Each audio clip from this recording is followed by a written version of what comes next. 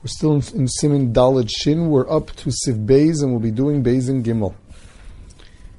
Beis v'heicha de muter eved lasas malacha liatzma. When a case where an eved is allowed to do malacha for himself, that's the case where he was not makabel on himself all the mitzvahs. This is whether he's the equivalent of a ger toshav, that he had mila and tefillah but accepted only the zayin mitzvahs, or had no mila and tefillah but accepted the sheva mitzvahs.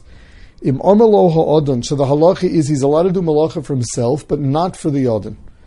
Im amalo ha'odon sheyasa liatzmo v'yozen atzmo v'yom ha'shabbos. If the Yadin tells him on Shabbos, go find yourself a job, go do work, and support yourself. Since this was arranged before Shabbos, meaning, had it not been arranged before Shabbos, so he's got to give him food on Shabbos. If the worker then goes to work in order to support himself, he's actually working for the balabayas. But if this was arranged before Shabbos, and he says, I do not have an obligation to support you on Shabbos, you should go and support yourself on Shabbos, it will be mutter. Ubelvad bitzina shelo yeh b'davar chash roin. It cannot be in public. It's got to be something bitzina. That means he does some work on his own, in his own apartment. And this way, no one will think that he's doing work for the balabayas.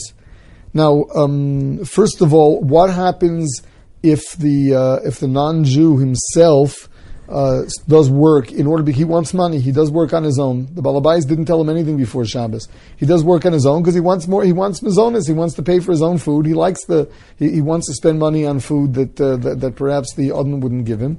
So there's a machlokas haposkim if you're allowed to allow him to do that. Since you didn't arrange anything with him beforehand, you have the responsibility of supporting him, and therefore, if he does any work on his own, he's really doing it for you. Now, another shaila is this din of bitzina that has to be done.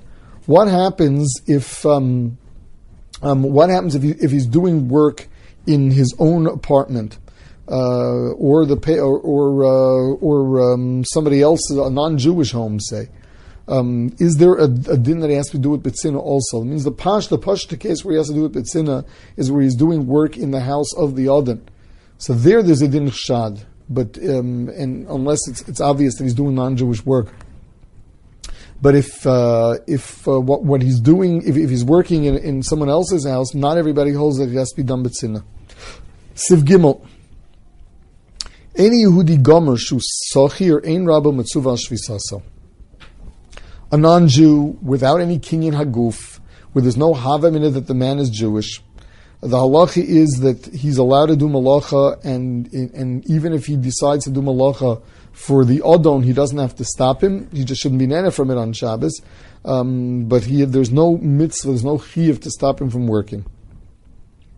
The Mishnah Berurah here goes into the whole inyan of avodim and ger toshav bizman hazeh, and he says the following. First of all, the Rambam paskins that there's no such thing as a ger toshav bizman hazeh because yovel is not noeg. The same thing is with regard to an Eved that wants to accept upon himself just the Sheva mitzvahs. This the Ravid actually argues on. An Eved Kanani, a real Eved Kanani bizman hazeh, meaning he should be mol toval and be makabel on himself all the mitzvahs that an Eved is chayivin, that even according to the Rambam does exist today. Now, lahalacha, lemaisa, the poskim have a problem with it. Since slavery is illegal, you don't really have a kinyan haguf on him. So the Dina de Malchusa would therefore turn it all into simply a worker. He's an employee and not a servant, not an Eved. Others taina that even though it goes against government law, for all practical purposes, he is considered your Eved, and he consented to it, then he is considered an Eved.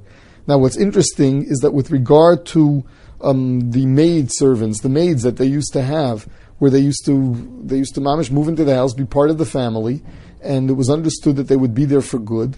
So the Mishnah Berurah brings down a whole shaila of whether or not they get the shame of an Eved v'shifcha, and then there's a chiyuv on the owner to make sure that they're not machal Shabbos.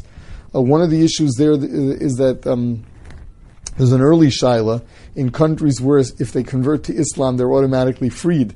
So that shows you that they're not servants forever, in which case they wouldn't have a din of Eved Knani. Now, there's a Magen Avram here who says that if you hire a worker and he's makabel on himself all the mitzvahs of an eved, still you're not chayav al shvisaso because there's no kinyan haguf. Now the halacha that you're not responsible for a shvisa because there's no kinyan haguf, that everyone seems to accept.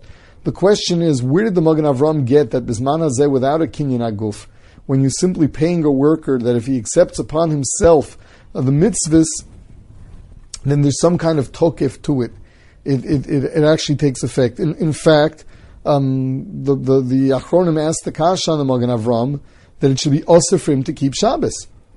It should possibly be osir for him to keep Shabbos like any other non-Jew. How can he be makabel on himself mitzvahs ke'eved? We're talking about a simple worker. This is not a worker that was makabel on that did milu tfilu l'shem avdus. There's no kinyan aguf here whatsoever.